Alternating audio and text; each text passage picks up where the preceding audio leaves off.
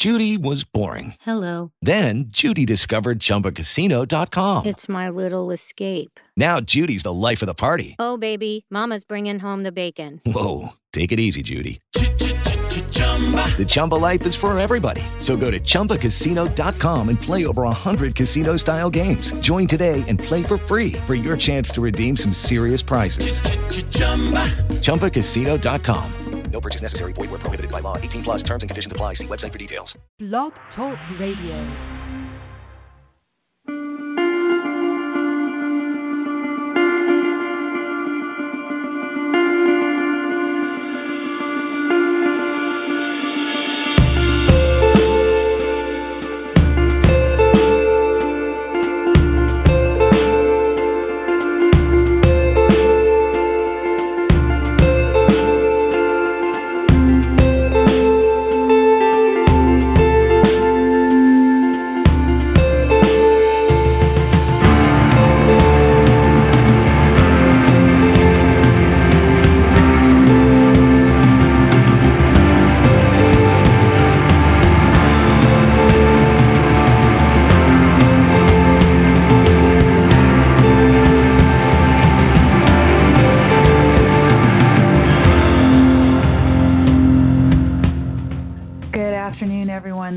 June 24th, 2016 edition of Don't Let It Go Unheard, and this is where we discuss news, politics, and culture from the perspective of Ayn Rand's philosophy. Ayn Rand's philosophy of objectivism uniquely upholds the right to the pursuit of your own happiness. I'm your host, Amy Peikoff, and I am doing a third day in a row of radio, which is something that I have not done for years. I guess I did something like this in 2013 when I was guest hosting for Tammy Bruce quite a bit. But I do remember that I was alternating with some other guest hosts, even though it was quite a long stretch. So I'm not even sure if I had 3 days in a row before. Some people are asking if there is sound or is not sound. Hopefully everyone is refreshing and actually getting some sound there. I'm sure that's what needs to happen for these people. I don't know why Blog Talk Radio makes it that you have to refresh at the beginning of a show just to actually get some real sound, but there it is. If you go to my blog at don'tletitgo.com, you will check out what I have on the agenda for today's show. John in the chat room, John Roberts in the chat room is saying, all Amy all the time. Yeah, not just me though, because I had cartoonist Bosch Boston also guest hosting with me for Tammy Bruce, which has been per usual, but now today it's all me all the time, except for that I invite you today to call in. With Tammy Bruce's show, she doesn't take callers. I follow, what she does. I was in her Tam chat. I wasn't taking callers, but today it's back to my show here in the chat room of Blog Talk Radio, and then also you can call in and tell me what you think. The main topic that I want to talk about today is probably not surprising at all. I want to take a little bit of an angle on it that is more positive and also more uniquely objectivist. And it's just asking the question, will Britain make the most of Brexit? Will Britain actually make the most of this, take this opportunity to, kind of throw off the shackles of the European Union and do something constructive with it? And I've seen opinions both ways being expressed out there, and I've got a number of program notes that's going to invite us to look at different considerations, pro and con. What's the chance that Britain is going to make the most of this? If you want to express your view on this topic, the number to call is 760-888-5817. Again, that's 760-888-5817. Make sure when you do call in to press the 1 key, and then it's going to give me a little question icon here in the switchboard, and then I'll know that you actually want to talk, that you're not just calling in to listen to the show.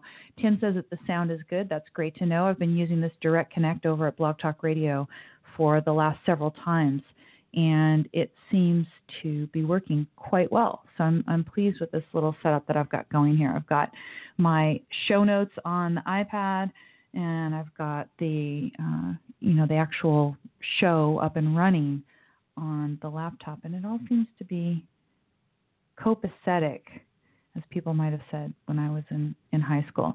So again, go to don'tletitgo.com, check out all the program notes. I have a couple articles that just kind of give you the basic facts and, what is going on. I'm going to go over to the New York Times piece that I have. And actually, I may end up having to pull that up on the browser if I get kicked out on the iPad. You have to actually log in to some of these places that have the paywall. Otherwise, you get beyond your certain number of free articles and you can't read it. No, it looks like I'm good here. So, as far as I understand, the vote was 52% to 48%. Am I right in saying that was the final? I know that it was just neck and neck until pretty late last night. To me, you might say, okay, it's surprising that 48% actually wanted to remain in the European Union, but there were a number of people who were surprised that Britain voted to leave. So that was interesting, to see that they finally did. And I was happy that they did. Yesterday, when I was guest hosting for Tammy Bruce, I was hoping that it would be the case that they would vote for this. And it seems that a lot of the right people are aligned. One thing that, that they did, they voted to leave the European Union despite some sort of veiled threats from Barack Obama about negotiating with the EU before Britain, if Britain left, et cetera, et cetera. So it was just nice to see that they did this. And the question is, A, why did they do it, right? What is it that everybody in Britain actually wants from Brexit? And secondly, even if they did it for a particular reason, what is likely to happen now that they have done it? Even if, for example, a lot of people are doing it because, worst case scenario, there's a left-wing media saying it's because of xenophobia. And of course, by that, they would mean some sort of irrational racist xenophobia as opposed to an actual concern for one's own well-being and security, security that people see as threatened when you have an unfiltered stream of migrants coming into your country thanks to the European Union. People are talking about in the chat room, Cameron resigning and all this. Let's get to the basic facts. What is it that happens now? And if you go, as I said, to the blog at don'tletitgo.com, I have an article that I linked to there. Found it pretty easily. Just, it's not like I'm some awesome researcher today. All you have to do is put, what is Brexit, right? Because you say, okay, they voted for it. Now, what in the world is going to happen? And I have an article from Express UK that lays it out pretty clearly. And then I ended up taking some notes so that I could essentialize a bit more what they're saying. But they end up going through all the different factors, right? What is it that's actually going to happen from here on? And then how is that going to affect different sorts of relationships that Britain has with the rest of the world? So the first thing that needs to happen is Britain is apparently going to be the first in history to invoke the so-called Article 50 of the rules of the European Union. There's a rule book that they have. It's going to be the first time in history that Article 50 is invoked. Once Article 50 is invoked, then there is a 2-year time clock that starts ticking. And, Britain has basically the 2 years to negotiate new arrangements with all of the member countries. Or if that isn't completed within the 2-year time frame, then there's just no relationship at all that is in place between, any of the European Union countries and Britain. Moreover, any of the trade agreements between the EU and other countries, like United States, for example, right, that Britain was part of, Britain's going to have to renegotiate any of the trade agreements with the countries outside the EU. So Britain has a pile of work to do once this clock starts ticking. Then the question is, when does the clock start ticking? We've seen that Cameron has now resigned, or said he's going to step down, right? And so he is not going to be the one, he said, to invoke this Article 50 and start the clock ticking and do all this stuff. All I guess he plans to do between now and whenever someone new takes over is help to stabilize. There's a lot of, volatility in the markets and everything that's going on out there, which you might have expected. I don't think any of the stuff that's going on today should be a sign of whatever's going to happen long term. I'm not that pessimistic. Dow is down and the British pound is way down. Buy a whole bunch of pounds, right? If you have money, I guess invest in the pound right now. Any indication of free market principles would tell you that if Britain throws off the shackles of the European Union and therefore is subject to much less economic regulation, a whole layer less of economic regulation than before, that the British pound is going to end up being a good investment in the long term, as long as Britain doesn't mess it up. And that's the kind of thing that we want to be talking about and speculating about here today. So in any event, Cameron stepped down. The 2-year clock is probably not going to start ticking until you have a new prime minister who invokes on behalf of the country this Article 50, right? So this is a long process. We can very much cheer the day yesterday that Britain voted to leave, but in terms of something actually happening, it's going to be a long-term process. So there's nothing major going to happen right away. Everything today is the same as it was before, except for now, of course, people are going to start looking toward the future and what the future prospects of investment are.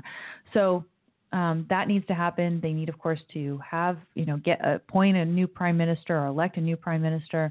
There's been speculation that the former mayor of London is going to end up being that person. But, again, we don't know until it actually happens. And I don't understand British politics well enough to do this. One article that I read said that there is some chance that the EU will deem the mere vote that has just taken place as an invocation of the Article 50 of the rule book, and that they would do it in sort of a vindictive way, right?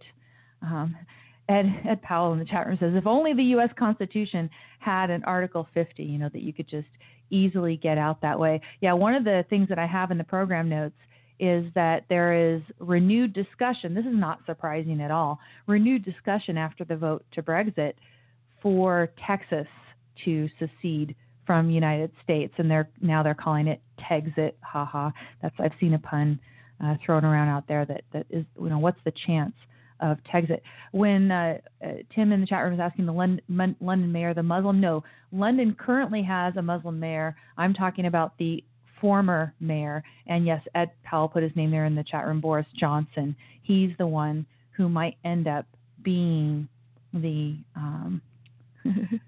end up being the prime minister. I'm giggling because in the chat room, people are liking the pun Texit. Yes. Ed Powell says, sign my ass up for Texit. Yes. State Defiance says, pretty sure we have an Article 50 in Texas. Yeah. I think that people in Texas are potentially going to be inspired by this. More, close to home in terms of Britain, I'm understanding that there are some other countries who are thinking of exiting the European Union as well, and that would be a hopeful sign. Although I've seen that some people say that even if other countries don't exit the European Union, there are going to be some benefits of Britain exiting the European Union for Europeans who are still stuck in the European Union. So that would be a good thing, right? That there's going to be some pressure put on the European Union to make lives more free for Europeans, even if they're stuck in the European Union. So that's good news as well. Roger in the chat room says, yeah, if there's Texit, then we would lose Ted Cruz. You don't have to lose Ted Cruz. You can move to Texas, right? That could be good. But, you would feel good for Texas, even if you end up not going there. We'll see how it goes. So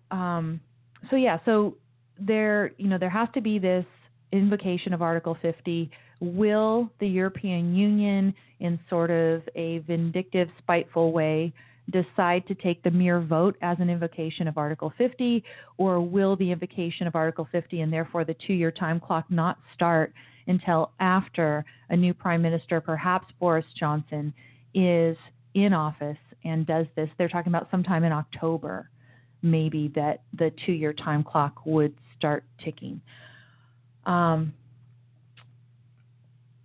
Yeah, I think that's the big. Now there is actually one article out there that I saw that I wanted to talk about, where they're saying maybe Brexit won't actually happen at all, right? This vote is supposedly not binding on the Prime Minister to invoke Article 50. It just gives a sense of the people. You know that the Prime Minister would have the support of a majority if the Prime Minister goes ahead and invokes that Article 50. Some people are saying, well, is the decision supposed to be left to Parliament, or is it the Prime Minister, et cetera? But here's an article that I got from Huffington Post UK. I actually went over to Huffington Post to see a lot of reaction pieces to this, and there's some fun stuff to talk about there. But one interesting piece in terms of what happens from here going forward is this piece I found. It says the Brexit debate is far from over. There will have to be a further vote.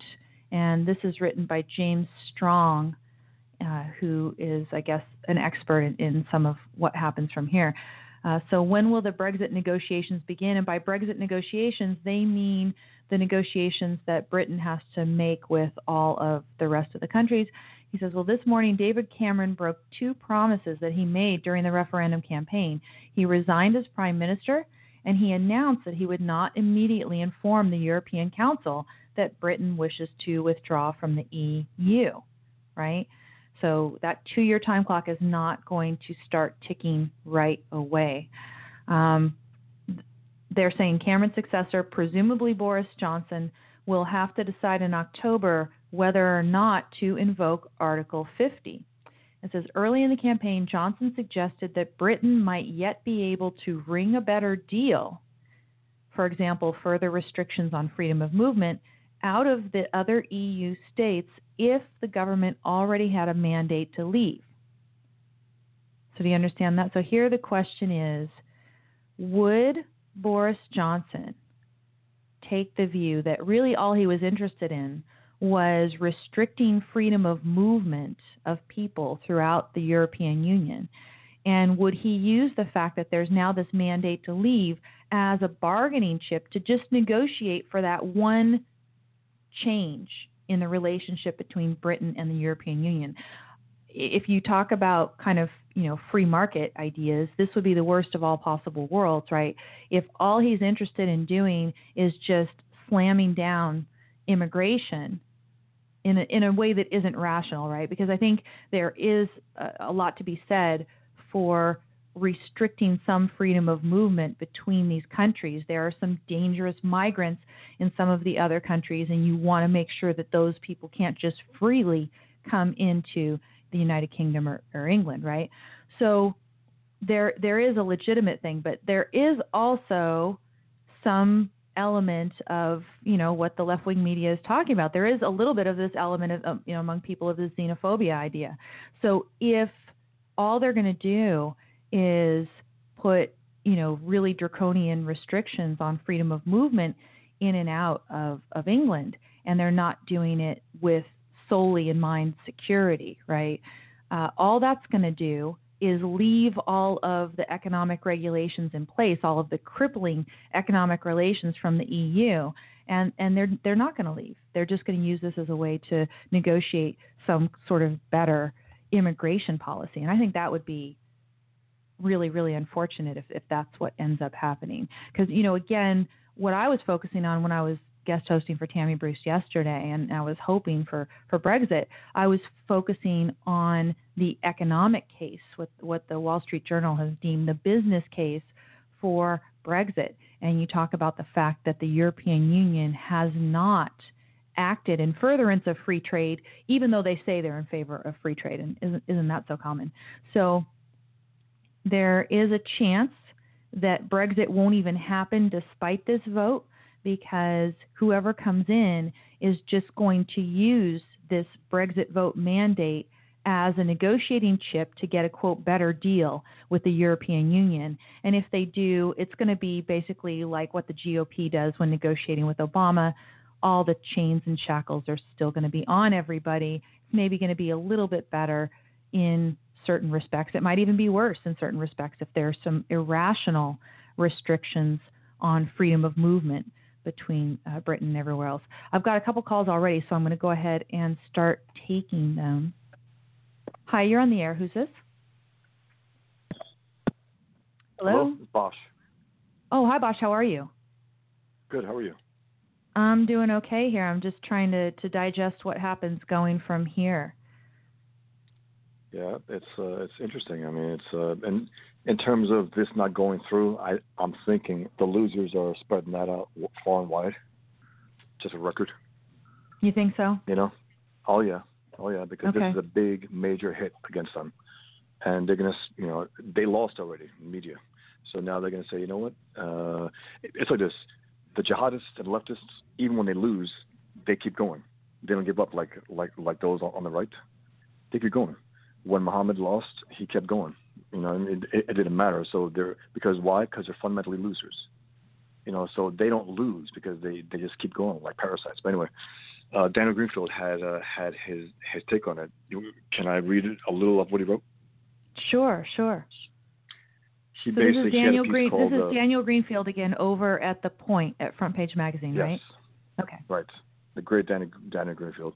He has a piece called "Britain is Free of Global Government. America Can Be Next." Now, Daniel is a pretty hardcore guy. I mean, he writes about jihad, he writes against the enemy, he writes against the left, and he's very funny. But he's also very optimistic, and not in the Pollyannish kind of way. He sees things that are going. I attended a speech that he did recently, and the thrust of the speech was that we're going to win against Islamic Jihad, and we're going to win. It's inevitable. The truth will out. We're going to get some stronger leaders, and we're going to wipe them out. And it's very rare to hear that. Very rare. But it's important to hear that because it's true. And he says, the word of the future isn't union, it's freedom. The process has begun that will not end in Britain. It will spread around the world, liberating nations from multinational institutions. And then he cites this one guy, Count Herman von Rompuy, who was a former president of the European Council. He declared in 2009 when Obama came into office, he goes, 2009 is also the first year of global governance. Global governance. Wow. And Daniel adds, he goes, and now it may just well be that 2016 will be the first year of the decline and fall of global governance. Yes. So Brexit showed that it is possible for a great nation to defy its leaders and its establishment thinkers to throw off its multinational chains. America and Britain are sleeping giants covered in the cold iron links of multilateral organizations that limit their strength and their potential, which is the whole purpose of it. It's time to break those chains. And then he has a few more things, just quickly. Well, what was true of Britain is also true of America. Our elites are just as impotent. The power they have illegally seized is defended zealously by a media palace guard that spends every minute of every day lecturing, hectoring, and messaging Americans. But when no one listens to the media and the men and women who run our lives, quote unquote, run our lives, who feed off us like a colony of parasitic insects, are helpless. Their power is purely persuasive. When we stop listening, then we are free. And then he adds one last thing. He goes, the elites have gambled everything on big government, big media, big data, but all those lost to Brexit. They lost to Brexit in the UK. They can lose in the US too, and they will lose. And then just my simple take is this. Is Britain more or less free today? Does Britain have more or less control over its destiny today after this vote? Oh, yeah. No, Britain has a lot more control over its destiny. And then the question is, what is Britain going to do with that? No, and given that's your point. Given how divided they are, there's some question about that. Yes, no doubt about it. No, and that's the point of your show today, which is great because it's optimistic but also realistic because you don't know. You don't know when people have more freedom what they're going to do with it. Are they going to take it for granted? Another thing that can happen too is Britain itself, right? Great Britain might split. So Scotland is threatening to have a referendum to get out. Trump, I guess, made a fool of himself because he was tweeting. He's visiting Scotland and he's tweeting about Scotland did the right thing and everything. And Scotland, I think, had strongly voted to remain in the European Union and in fact wants to separate itself from England so that it can go back and be a slave, right? So That's Trump. embarrassing That's for Trump. It is, but also he's out there because of his business problems. He has some business problems now, so he went off his campaign to deal with it in Scotland. I mean, come on. He's in the middle of a major fight, to beat Hillary Clinton, but he's out there in Scotland doing something that has nothing to do with his race. Putting some fire out it's a bad that move. he created. Yeah. No, yeah, exactly. Definitely. Well, so I agree with you, Bosch. I was definitely in favor of Brexit, and based on some of the things that I'm reading today, I'm hopeful that Britain is going to make the most of it, and we shall see. I'm going to go ahead and grab another call. But one thing also, go ahead. People are poo-pooing the idea that it had a lot to do with immigration and Muslim, but it does. It really does. Despite whatever anyone believes about immigration, or as they call it, people who are xenophobic and whatnot and racist, the fact is Europe has allowed itself to be really eaten alive by a lot of the welfare state, and Muslims rely on the welfare state. They are the main, parasites in a welfare state, and that's a major factor, and it's not to be downplayed as some people are doing. No, exactly. And we have the same problem here, of course, in the United States, but they have it to a bigger degree in England because of the amount of so-called public benefits that are given to immigrants. So if you have unrestricted migration into England, and England is just doling out all sorts of stuff, that that's a huge drain on the economy itself, despite in addition to everything else. Right, and they have to pay for other countries because they're one of the biggest, spenders in the European Union. Them, Germany, the strong countries are being, they're being abused and abused by the rest of the European Union. Anyway, I just wanted to add that. All right, take care. Okay, great. Thanks. Take care. Thanks. Okay, let me go ahead and get another call. I think this might be Ed. I'm not sure, though. Is this Ed? Yes, happy Independence Day. Yeah, well, that was yesterday, right? So we are celebrating... No, today. Today's Independence Day. Why is it today? Because the vote was announced. The result of the vote was announced on Friday, June 24th, England time, Britain time. So, hooray. Yeah, I think it's great. Now, it looks like based on the discussion here in the chat room that you're going to introduce me to a new term. You're going to say it's not xenophobia, it is what? Anti-xenoarchia. It's the opposition to being ruled by foreigners. I mean, that's what this was actually about. It wasn't about an irrational fear of foreigners. It was a perfectly rational disgust at being ruled by foreigners. I mean, that was the entire point of the Leave campaign, which I've followed closely for over a year. And I think it's just terrific. And what's amazing is, some of the people I follow on Twitter who have, think history began in 2000. They're all millennials, right? So obviously they think history began in 2000. They have no idea of the history of the European Union and what has actually gone on. The European Union has ignored every single democratic expression of people in France and Denmark, in Belgium, that hey, we don't want this close political union. We like the whole free trade thing, but we don't want this close. And they've ignored every single one of it, and they will in fact ignore this one, by the way.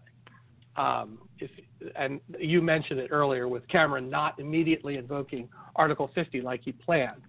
Right. This is now he couldn't not immediately invoke Article 50 and keep his job.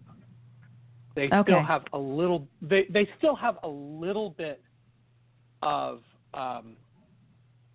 shame in Britain, British politics. Yes, honor and shame. We seem not to have any of that anymore, but they seem to have a little bit of it. So he broke that promise, and then he said, "Well, I'm quitting," but of course he's not quitting today. He's quitting in October. And what's going to happen, of course, is that the people who stand to lose from this are going to mobilize to the point where.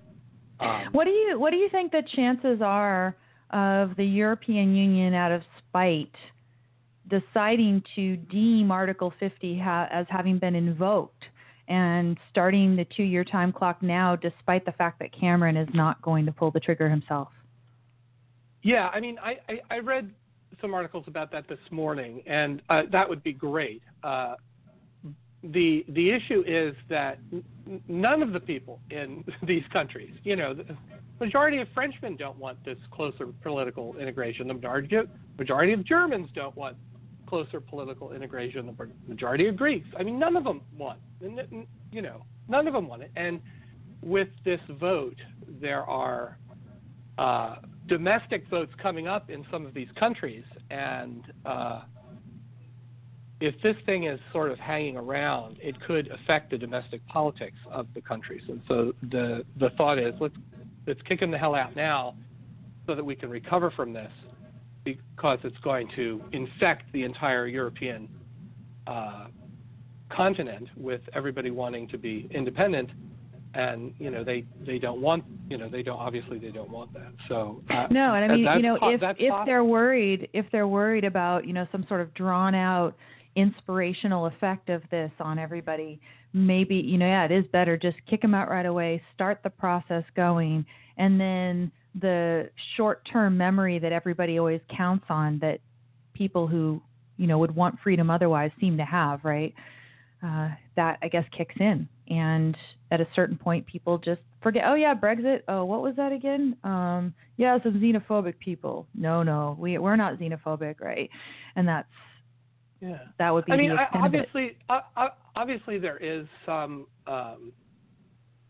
discussed in Britain, as there is in the United States, about foreigners coming in and cutting, undercutting the wages of native British workers. I mean, that certainly happens in the United States, and there are people who are mad about it, and it happens in Britain too, and the same people are mad about it. It generally doesn't happen to lawyers like yourself or to scientists like myself, but it does happen to the more unskilled the labor, the more it happens. And so there is a part of it that is that.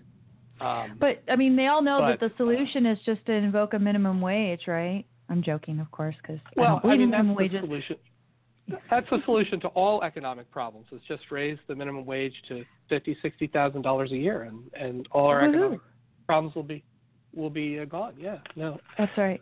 So yeah, that's awesome. This is a great thing. I think it's the people I see on Twitter, oh my God, this is terrible. I mean, would they be in favor of a North American union between Canada, the United States, and Mexico, where there would be North American union judges ruling against American laws, or Canadian judges ruling against? I mean, that's just crazy. Nobody in the United States. I mean, if that were put, let's do a North American union to vote in America, it would lose like 90-10.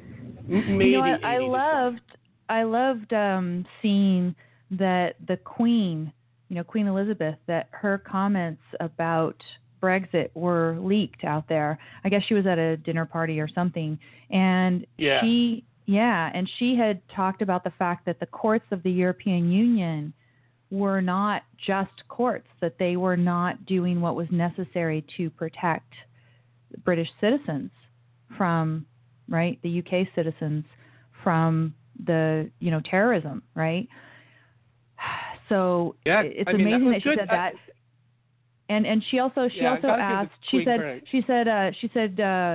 asked the people at the dinner party, I guess, to give 3 good reasons to be in the European Union. 3 good reasons to be in, and that's really the question that needed to be asked. You don't use as a starting point, well, we're already in there, so hey, we should presume that we should stay. I was using the analogy of a Costco membership yesterday. Your Costco membership comes up for renewal every year, and if you are a rational person, then you should every year decide, does it make sense for me to be part of Costco? You don't just let the fee come onto your credit card and whatever. If you don't need like 50 million years worth of toilet paper in one shot, then you decide, okay, my purchasing needs don't reflect the value of the membership of Costco, right? And similarly, you're going to be in a club. You're going to, you should reevaluate that membership, and you should evaluate it from the standard of, give me an argument for being in. And I love that she did that. Yeah, no, and as far as the, Scots wanting to be independent of the United Kingdom,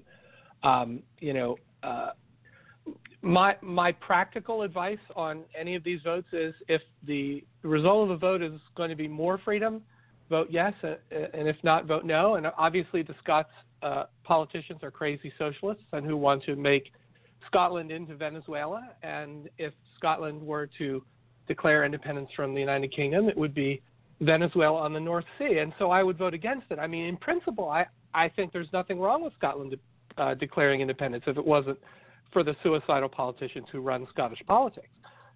Right, because they're just doing it because they want to stay in the EU. Yeah, they're just doing it. Go ahead. I think there's a lot of money flows from England to Scotland. Scotland is a sort of a welfare basket case.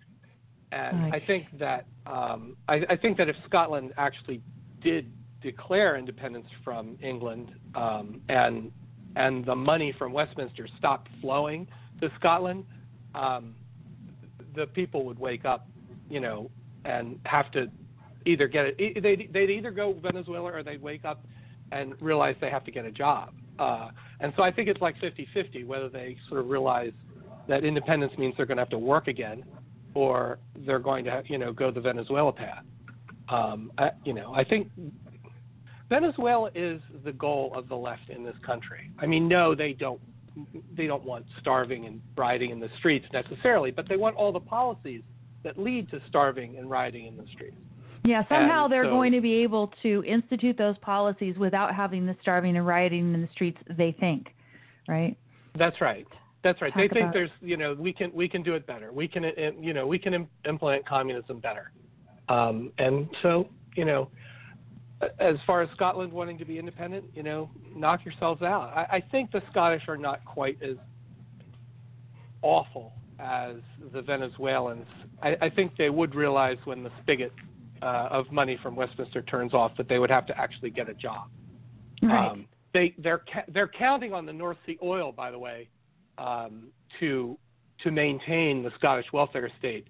Now, what country does that remind you? Oh, yes, Venezuela, right? I mean, and that's never going to happen, right?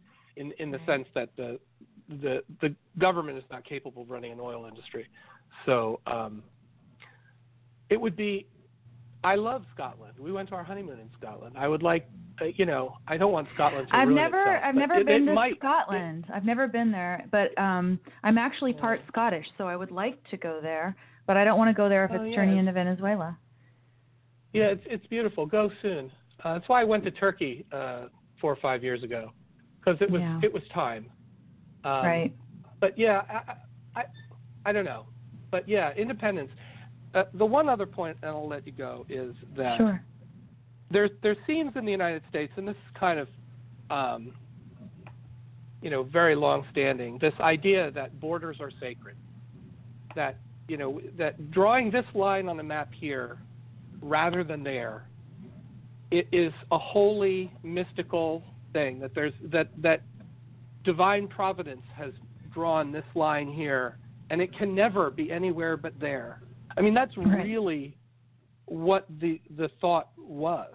That was Lincoln's view of what it was. I mean, it was a purely mystical view of the Union. I'm certainly not in favor of the Confederacy, but the idea that these lines are mystically divined, and that we can't change them, I mean, is the essence. It is truly a religious argument against redrawing the lines. And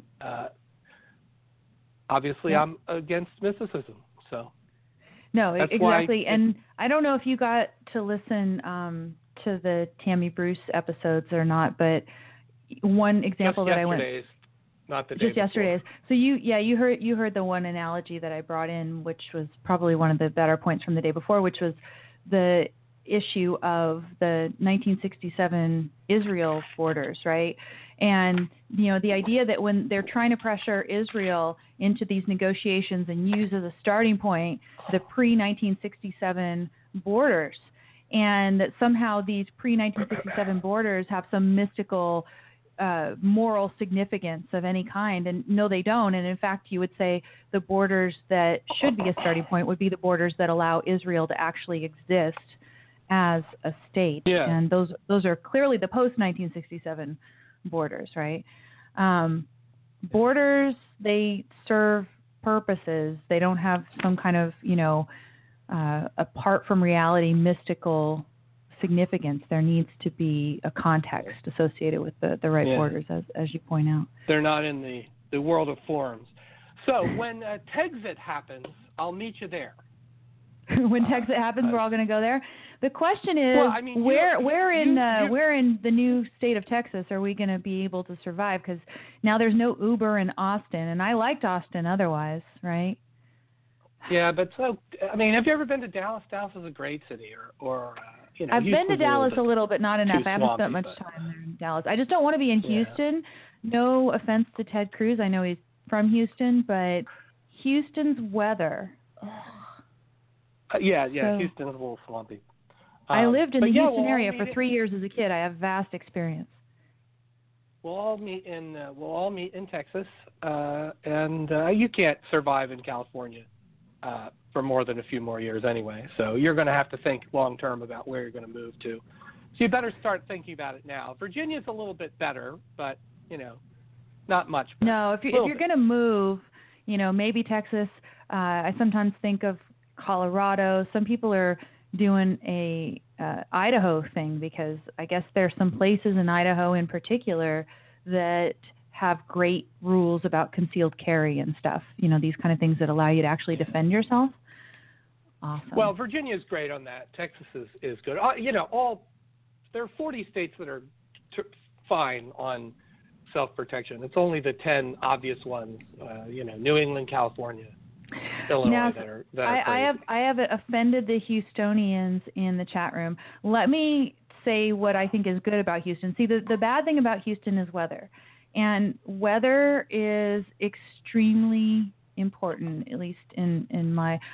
Ed, you're showing that you are multitasking because you put Waco in the chat room here. Yeah, Waco's a nice thing. And you know what? I have a bone to pick you about weather. You gloat. Like 9 months of the year, you gloat about how great the weather is in California. And on the first hot day, you post on Facebook, "Oh my God, it's so hot!" Like you're a little girl. But it wasn't just hot. It was hot that was unlike anything that we're supposed to be having here in California. It was Las Vegas hot. It was Phoenix hot. We're talking 111 degrees. That's ridiculous. That's hot. Yeah, that's hot. That's not bad. I don't care. Move to a real place. Well, thank you, Ed, for calling, and you're welcome. Definitely feel free to tell me if you're on the line again, and I mess up somewhere down the line. You need to correct me. You can call back in. Thanks very much. I'm going to go ahead and grab another call that I've got here. Hi, this is Amy with you. Who is this? This is Charles. Charles. How are you? Welcome. I'm doing okay. So what do you think of Brexit? I think it's awesome. I think that if even the British squander this and they leave just to install kind of French-style socialism, it's still pretty awesome, because what this really is that it's a massive chink in the armor of global leftism.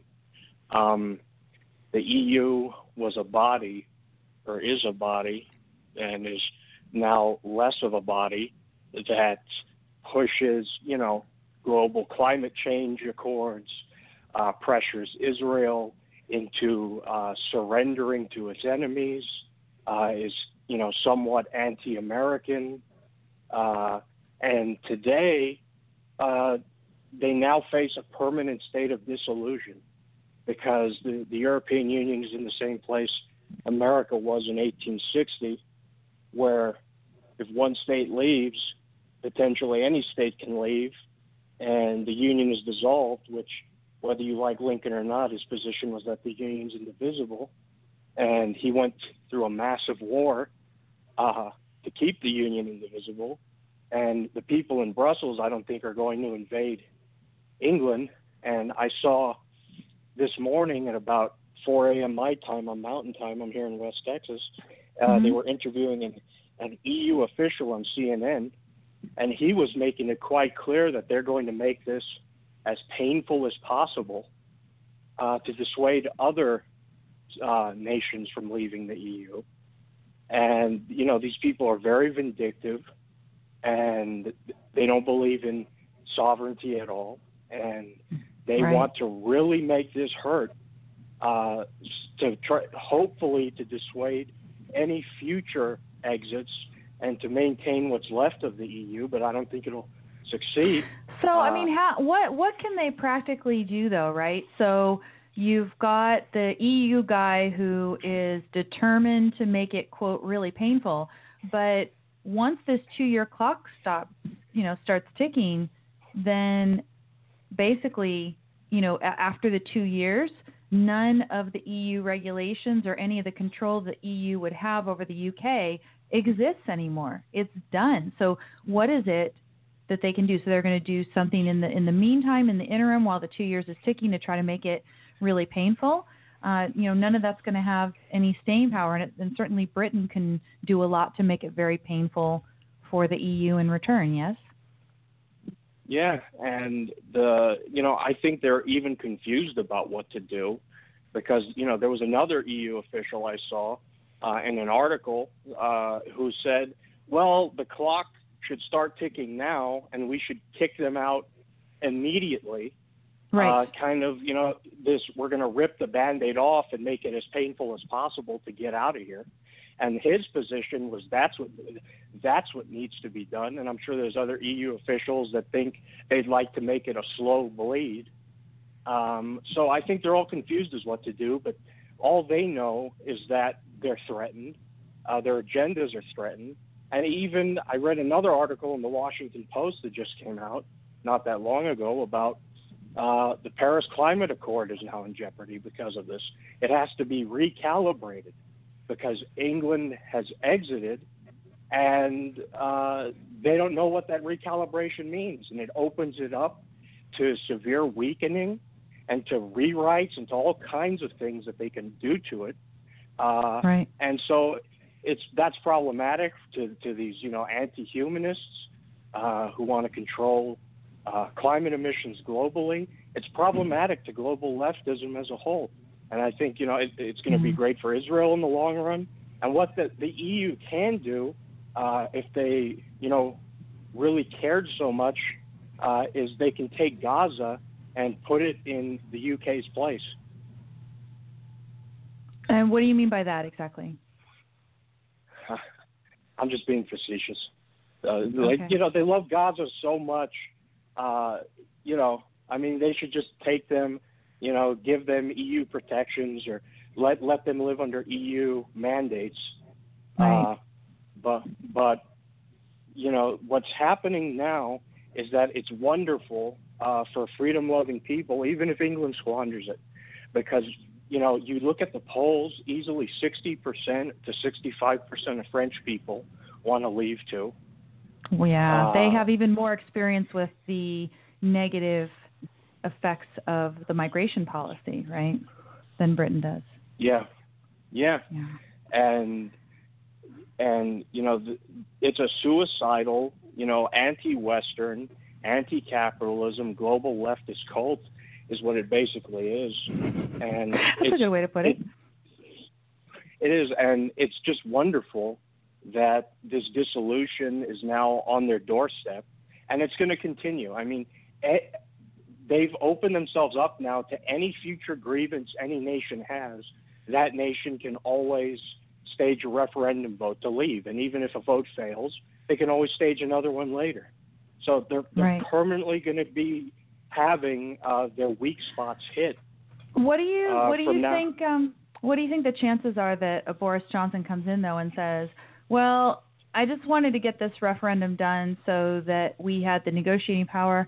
Let's actually stay in the EU, but let's tweak some immigration policy here or there, maybe a couple things having to do with regulations, but let's just not throw the shackles off at this point." Do you think there's any chance that that's going to happen?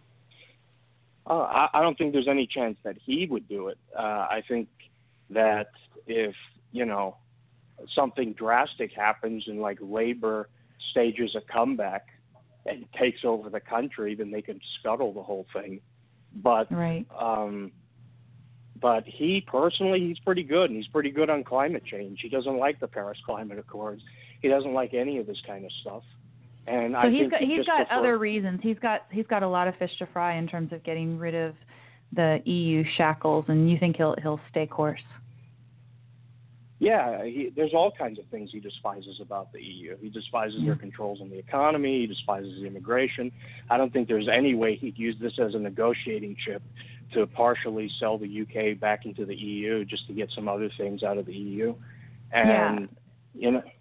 That's so, good to hear. That's good to hear because, you know, it could be that it was just this leftist guy at Huffington Post UK wanted to see that happen, or at least wanted to throw it out there to get people on board with something like that. You know, the idea like, look, we can have another referendum and undo this, you know. And then they say, like, you know, 6 people regretted their vote to leave or something, as if that somehow means that there's a whole ton of people that regret their vote to leave and that we should, you know, they should do a new referendum and then it would come out differently.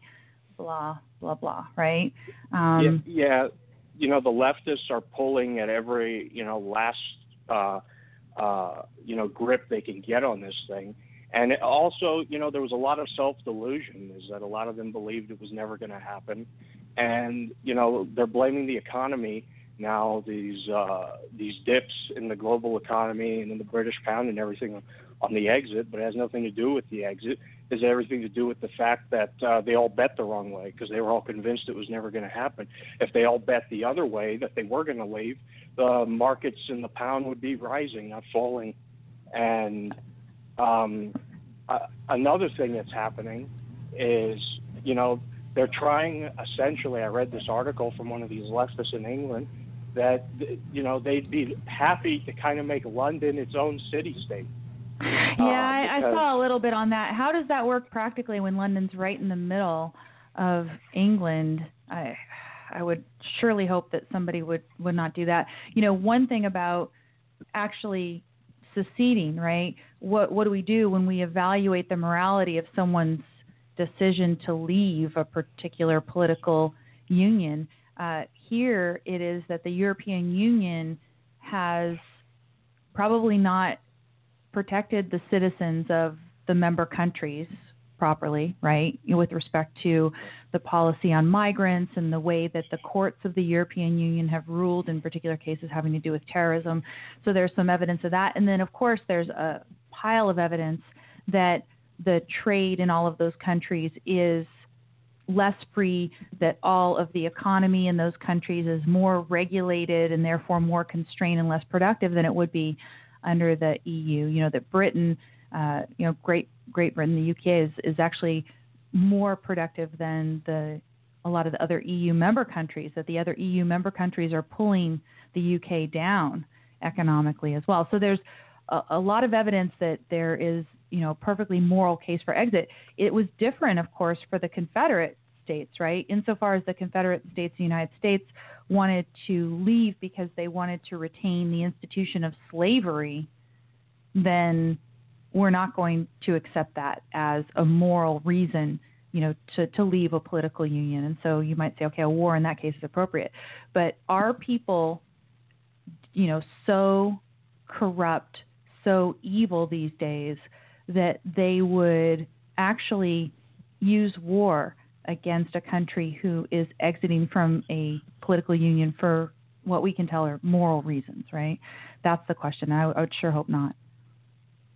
No, I hope not too, but I think these leftists, I don't think they have the will to do it, even if they had the authority to, because there's no global EU army unless, you know, they'd use Germany or some other, you know, conglomeration of EU states as armies on behalf of the European Union, which I think is a really, really, really long shot. I don't think it would ever happen. So they're faced with this permanent, you know, threat to their union, and it's absolutely right. Now England has the problem of Scotland potentially leaving, and right. That's immoral. You know, I mean, to sell Scotland back into the EU, and to have to make them subject to all these climate accords and economic regulations and laws without representation. And yeah, but I mean, what from Ed was telling us from what he was telling us about Scotland, the UK might be better off if Scotland left, right? Well, the UK as a whole, yeah, maybe, but Scotland decided to stay. And if I was reading that these Scottish parties, like the Green Party, the Scottish Green Party, and all these, I mean that the UK as a whole would be better off if Scotland left the UK, right? So if Scotland truly is the drain on the UK that Ed was talking about earlier, maybe that would be better. I did want to go back to a point that I saw here in the chat room, and I don't know if you want to hang on and talk about it, Charles, or you want to let me go ahead and just address it. But people were talking about the fact that, now, of course, the EU is going to have to negotiate a new trade agreement with Britain. And the thought is that trade agreement could be made in such a way so as to, quote, punish Britain. But I don't know how much the EU could actually punish Britain in a trade agreement. Britain, the UK, has a history of unilateral free trade agreements where they realize that free trade, even if they only lower the trade barriers on their side, benefits them. And so if, Britain was very aggressive about, free trade agreements, not just with the EU. They said, okay, EU, try to punish us, go right ahead, but we're going to go ahead and lower trade barriers, and we're going to get the cheaper goods that way. Go ahead and try and punish them. You're just going to punish yourselves. I don't know how far that the EU could actually go in terms of punishing them economically. What do you think? Yeah, I mean, I don't know what they would do except, if you refuse to trade out of a stupid reason, anything other than, the person you're trading with, wants you dead, then you're just hurting yourself. I mean, I don't see what they can do to England. But we're going to have to wait and see, because if it, like you're saying, if it takes 2 years to finally exit, who knows what these people sitting on these EU commissions are going to come up with over the next 2 years to make this process as ridiculous and as painful and as, burdensome as they possibly can. So I'm sure they'll try to come up with some really clever things. Yeah, I agree. Thanks for calling in, Charles, and we will definitely talk again. Ed here in the chat room seems to agree with me about this. He says the EU needs Britain way more than the Britain needs the EU trade-wise. And so I would assume, 2 years when you've got this massive extra layer of bureaucracy that they have to figure out, either how to replace or what Britain is going to do when these rules are gone, and, what is the EU going to do without Britain being there as some sort of hog-tied slave. That might be a good way to see it. I think the EU is better served to think about how to best weather the storm when Britain is gone, as opposed to focusing on punishing Britain. If they try to focus on punishing Britain, they're only going to hurt themselves, as far as I can tell. So people are now having a discussion about succession in the South and everything, and what was it about? They're saying, no, it's about restrictions and taxes. That's what it was really about, not about slavery. So we'll have to have that debate about Southern succession another day. We could go ahead and do our fact-checking, but the question is, what is a moral succession? Clearly, what Britain is doing is moral, right? They are throwing off the shackles of the EU, which has done nothing but restrict the freedoms and perhaps make the member countries less safe. So if Britain is leaving, I think it's a healthy development. But then the question will be, what are they going to do with it? There's one article that I've found full of hope, and it's written by Dan Sanchez over at FEE.org. Thanks for people who are sending this around today. I think Mark Wickens was among them, although I don't know if I gave him the hat tip that I should have at the blog. Again, go to don'tletitgo.com. Don'tletitgo.com is where I've got a list of all the program notes for today. But Dan over at FEE writes, he says, British voters have elected to leave the European Union in a national referendum. The UK Independence Party leader, Nigel Farage, declared Friday Britain's Independence Day. Quite a statement given British history. A little over 2.25 centuries ago, America had its own first Independence Day, and the British Empire was the superstate from which Americans declared independence. He says history has come full circle. In a sense, today we are seeing the American Revolution in reverse. Now, why? He says, in many ways, the European Union is a lever of the U.S. global hegemony. He says, by seceding from the EU, in spite of threats from Washington, Britain is declaring partial independence from America. And he says, independence, of course, is not isolation. He says, this is the key distinction that is intentionally blurred by the, quote, better together rhetoric of the Remain camp. He says, when the Remain camp scaremonger about, quote, leaving Europe, it conjures images of Britain abandoning Western civilization. He says, but the West, as in the U.S.-led alliance of neo-colonial powers, is not the same thing as Western civilization. He says, the European Union is not the same thing as Europe. Exiting a megastate in defiance of an imperium is not withdrawing from civilization. He says, in fact, such an exit is propitious for civilization. And then what he goes on to talk about in this article is that even if there are forces, political forces within Britain that are determined to not make the most of this opportunity, to do things that are going to maybe institute equally bad regulations at the country level, et cetera. He says basically by having this, Great Britain leave the European Union, there are certain sort of economic laws that come into play that will push Britain and also the European Union in a better direction in terms of freedom and economic freedom in particular. Why? Because what happens is then you now have more competition, right? So there's a section of this piece called Small is Beautiful. He says, advocates of international unions and superstates claim that centralization promotes trade and peace, that customs unions break down trade barriers and international government prevents war. And he says, in reality, superstates encourage two things that are bad. One is protectionism, and the other is warfare. And why is that? If you have a big trade bloc, then you can cope with the so-called economic isolation that comes with protectionism. And I wouldn't even say so-called, because it is economic isolation. If you are choosing to erect huge trade barriers, right, if you're choosing to do that, you're going to be able to weather the ill effects of erecting huge trade barriers if you are a bigger trade bloc. And so the European Union, when it has Great Britain in it, they can have less free trade and still weather that storm that's created by that if they have Britain in than if they don't.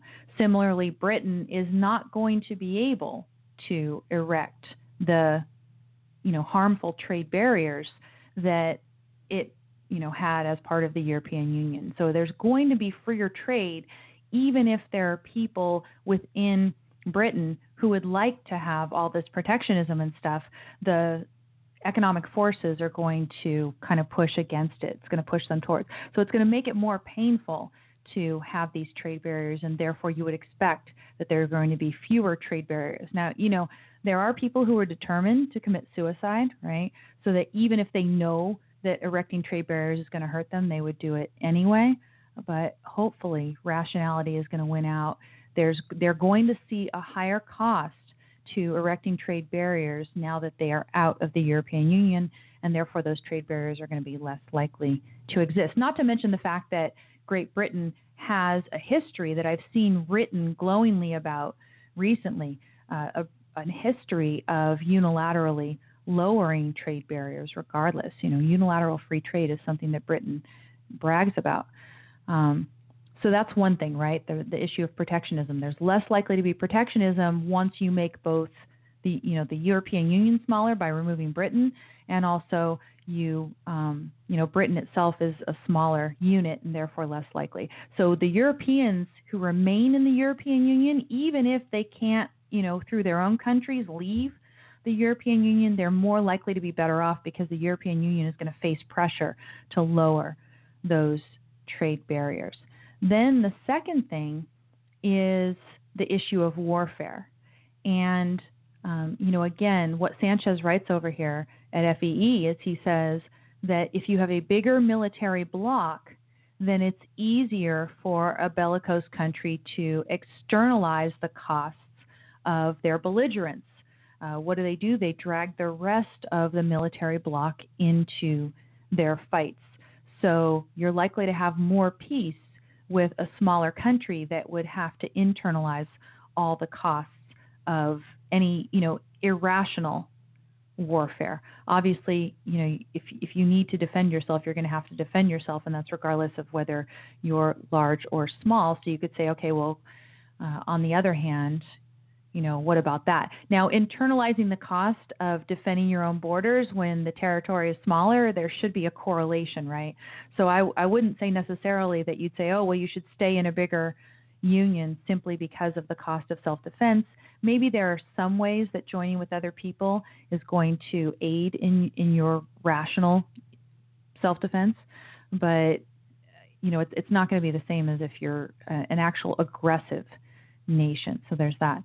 A small political unit, he says, cannot afford economic isolationism. It simply doesn't have the domestic resources necessary. So he says, for all of the UKIP's isolationist rhetoric, insofar as there is this isolationist rhetoric, he says the practical result of UK independence from the European economic policy bloc would likely be freer trade and cross-border labor mobility. He says political independence fosters economic independence, and economic interdependence increases the opportunity costs of war, and it also increases the benefits of peace. So this is going to be really nice to see. And he's saying that these factors, these pressures, these practical pressures are going to exist regardless of what any isolationist comes into it thinking in advance. And therefore, we should have more hope that Britain will indeed make the most of the Brexit, so to speak. Now they're saying Britain seceded from the Union. Should there be a war to preserve the Union? There should certainly, I think, not be a war. It would be a disaster if there was some sort of war to try to keep Britain in the Union. I think that may have also been Charles. If anybody else does want to call in and talk about this topic, it's 760-888-5817. I did talk about earlier the fact that Trump was in Scotland, and he was basically trying to compare the EU vote to his campaign and everything else and to cheer Scotland, but then I think he was embarrassed by the fact that Scotland, in fact, voted to remain in the EU. Obama, who in advance of the vote had essentially threatened to negotiate trade agreements with the EU first before it negotiated trade agreements with Britain, I think among the threat of other consequences. Nonetheless, now that he's been smacked down, people are saying he's been smacked down twice in 2 days. His immigration policy failed at the Supreme Court, and now Brexit, despite the fact that arguably he was immorally trying to sway the vote in England by, stating that he's going to negotiate with the EU first, et cetera. But both Obama and Clinton, two people who were against Brexit, they now say that they would respect the decision of Britain. Clinton, for example, said, quote, "We respect the choice of the people, the choice the people of the United Kingdom have made." She says, "Our first task has to be to make sure that the economic uncertainty created by these events does not hurt working families here in America. So who knows what she plans to do against the UK, right? Because, I mean, certainly you don't want to inspire this freedom-loving movement all over the place. She's got some idea of policies, and the policies are all going to be, let's protect working Americans. There's a lot of different levels on which she would like to, I think, protect working Americans. She means keep power for the government. Here's Obama, quote, "The people of the United Kingdom have spoken and we respect their decision." He says the special relationship between the United States and the United Kingdom is enduring, and the United Kingdom's membership in NATO remains a vital cornerstone of U.S. policy, security, and economic policy. So, too, he says, is our relationship with the European Union, which has done so much to promote stability, stimulate economic growth, and foster the spread of democratic values and ideals across the continent and beyond, end quote. I want to know where this stimulation of economic growth comes from the European Union. When I was looking at the Wall Street Journal piece, they talked about the fact that the recovery in the European Union outside of Britain was a lot slower than the economic recovery in Britain. And this is one of the signs that Britain would do quite well if it was separated from the European Union. One of the things that I didn't talk about in terms of the list of consequences is there are billions of dollars that annually Britain is forced to pay into the EU as a price of membership, and no longer will Britain have to pay these billions of dollars. That can't do anything except for help Britain. As far as I can tell, EU is dragging Britain down, and the idea that somehow the EU stimulates economic growth is another fantasy just coming out of Barack Obama's mouth without any particular consequences as far as I can tell. Ed Powell says, I sure do hope that Obama campaigns for Hillary in the fall. Where do things stand, Ed, by the way? What I'm hearing is that Trump's poll numbers are totally in the tank. I don't hear a whole pile of enthusiasm about Gary Johnson, although his numbers in some, polls right after it kind of narrowed down to the three of them was fairly respectable. He was polling, at least 10 or 11%. What is going on with that?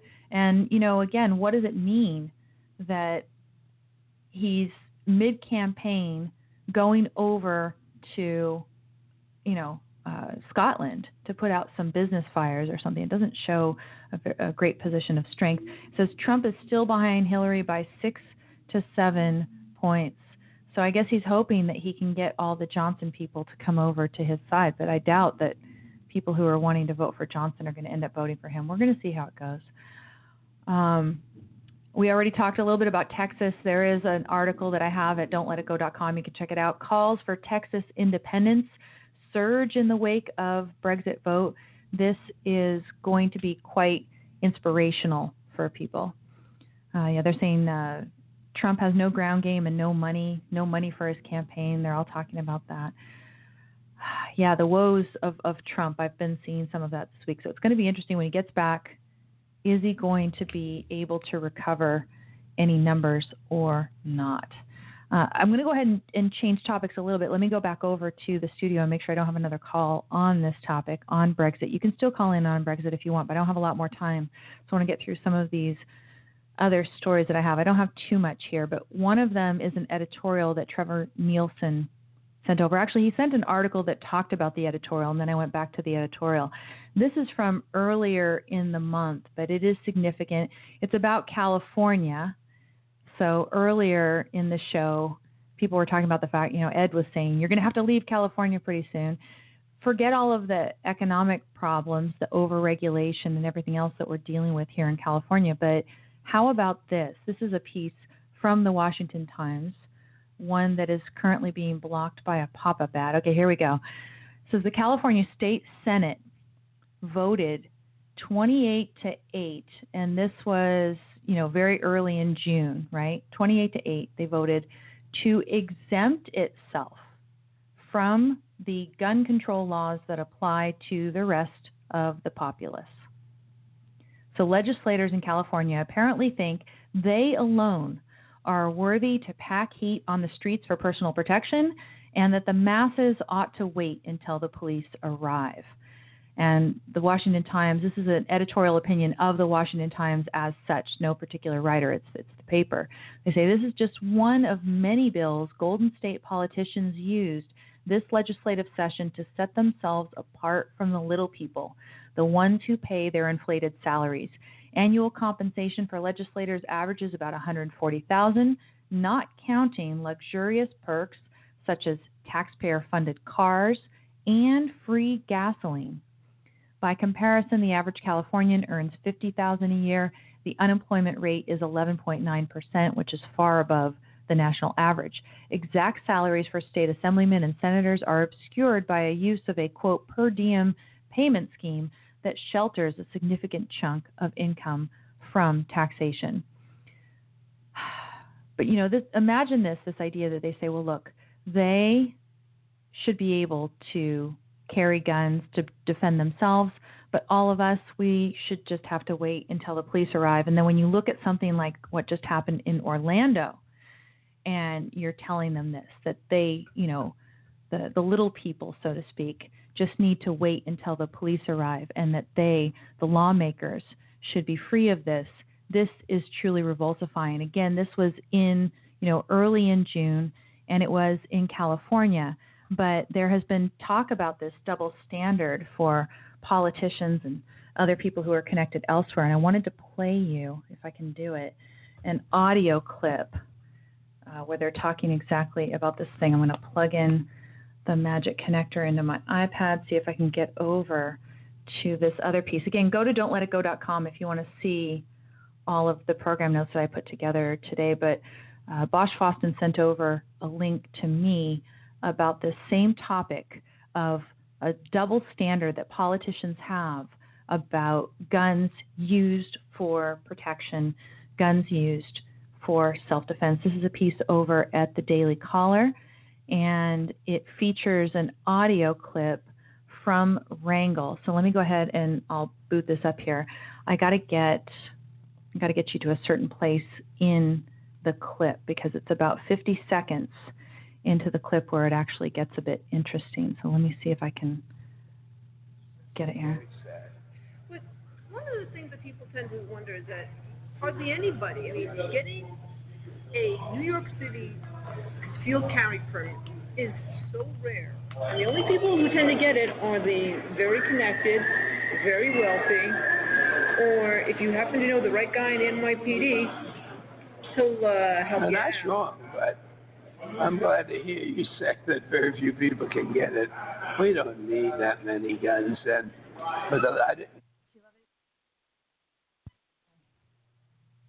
Sorry, I turned off my thing.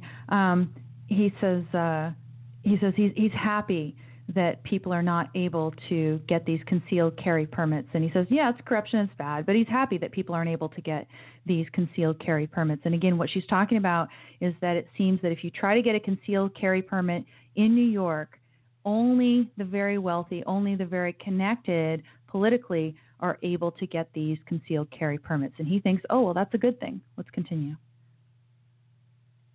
Know that briberies are involved in getting a gun, and that is wrong. But overall, if it's difficult to get a concealed weapon permit, I'm glad to hear that. But why is it that only the wealthy? Well, that's corruption, and I don't. Celebrities and then the people in your district, a number of them who are law-abiding citizens, many of them would want to carry a concealed carry permit. I wouldn't want them to have it. I know what you're trying to say. But corruption is bad. Okay, but let's talk about that for a second. Why should, say, the uber wealthy who have protection, had that protection, but individuals who are law-abiding citizens in your district should not? Let's talk about that. Well, law-abiding citizens just shouldn't have to carry a gun. You know that, so you're not going to push me in that direction. But you're protected by guns all over the place here in the Capitol. Well, that's a little different. I think we need to be protected down here. Okay.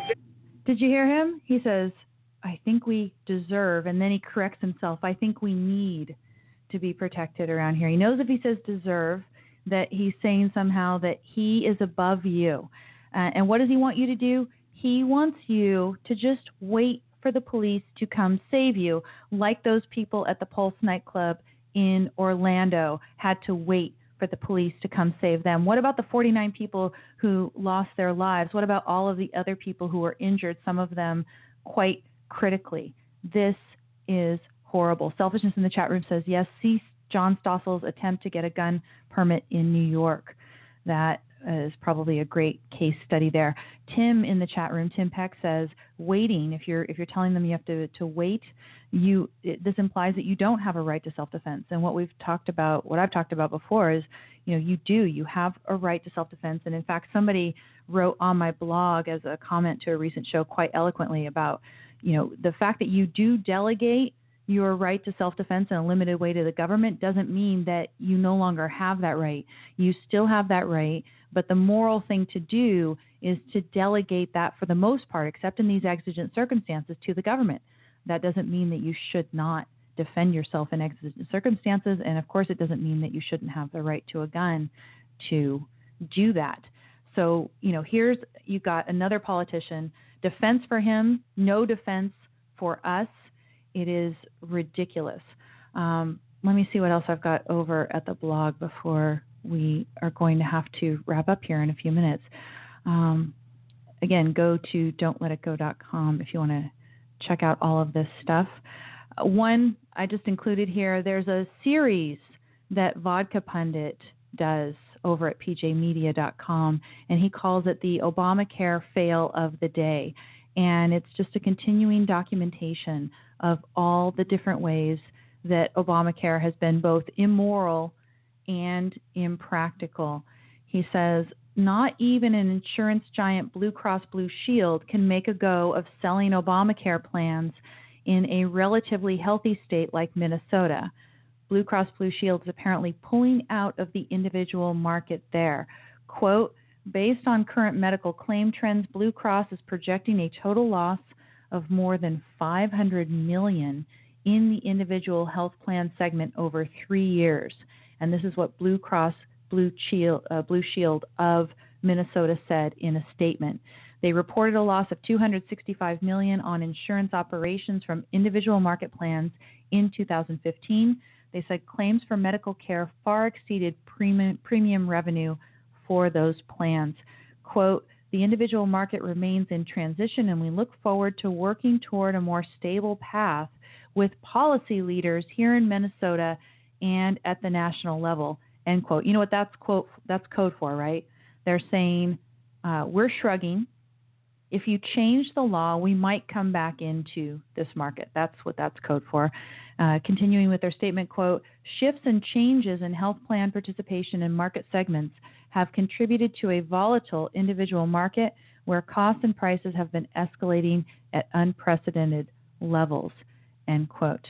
And then the article that Vodka Pundit is quoting from says that the decision is going to have far-reaching implications. Yes, of course it is. What does it do? It further consolidates the market. It further puts pressure on government then to come in and take over insurance entirely and to make a single payer.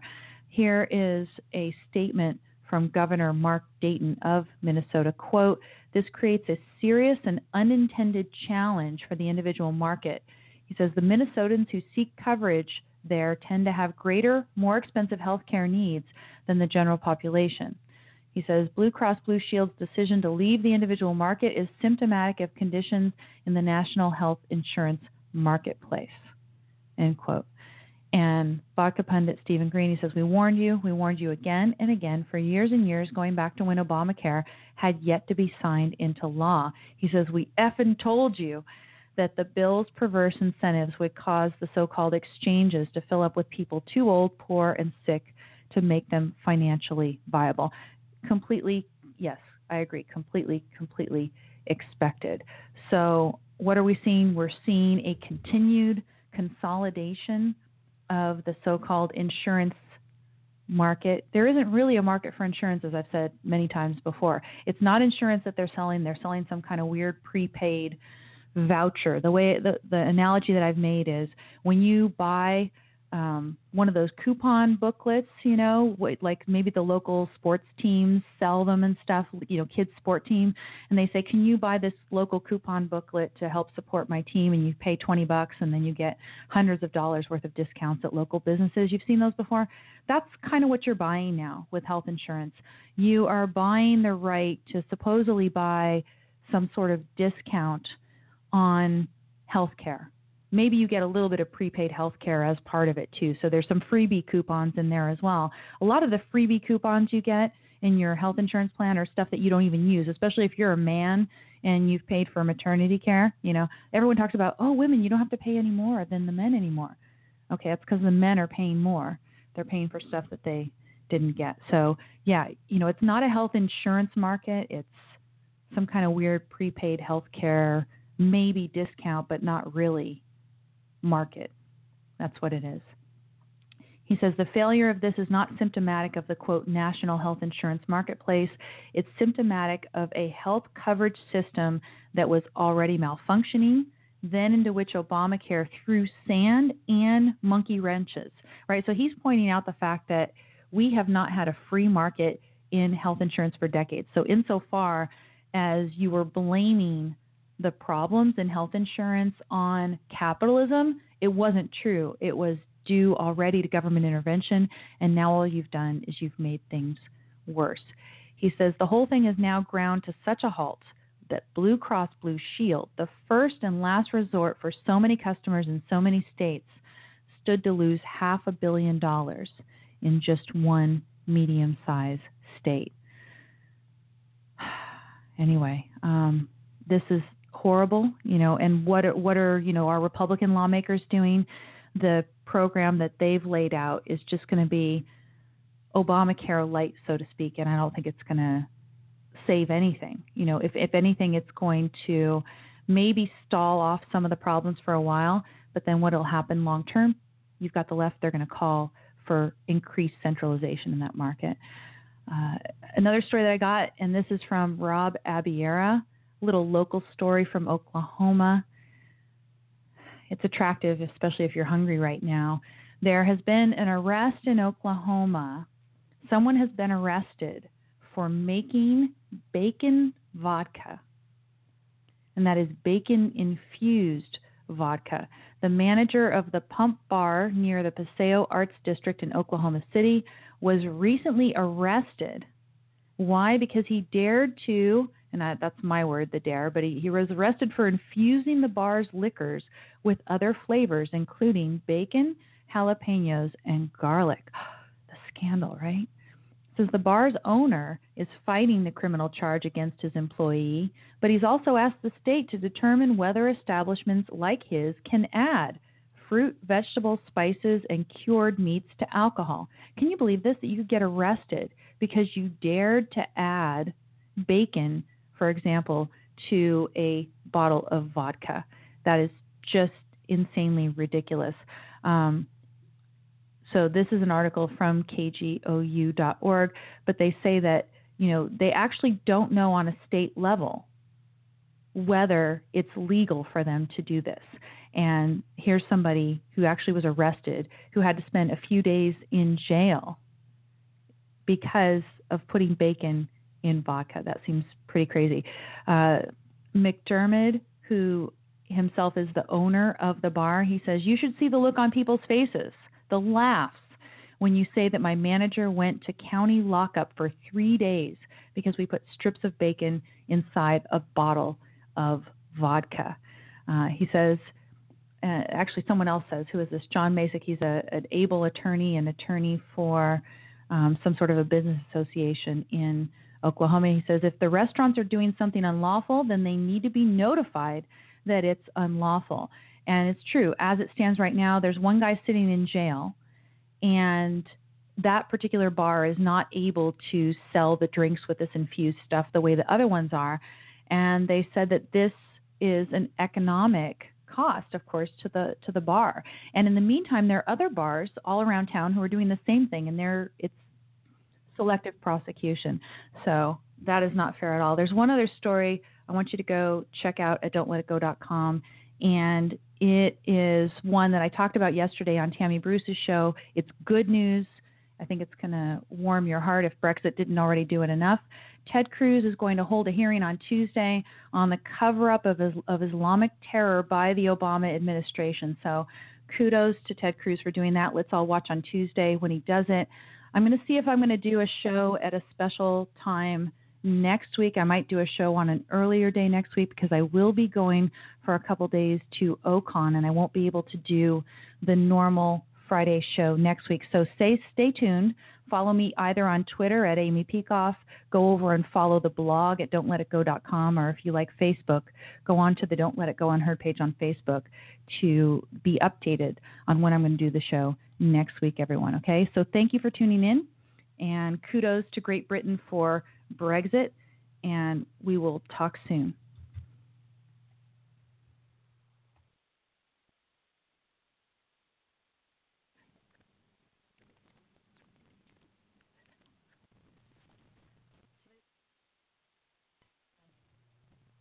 With the Lucky Land Slots, you can get lucky just about anywhere. This is your captain speaking. We've got clear runway and the weather's fine, but we're just going to circle up here a while and get lucky. No, nothing like that. It's just these cash prizes add up quick. So I suggest you sit back, keep your tray table upright, and start getting lucky. Play for free at LuckyLandSlots.com. Are you feeling lucky? No purchase necessary. Void where prohibited by law. 18+ terms and conditions apply. See website for details.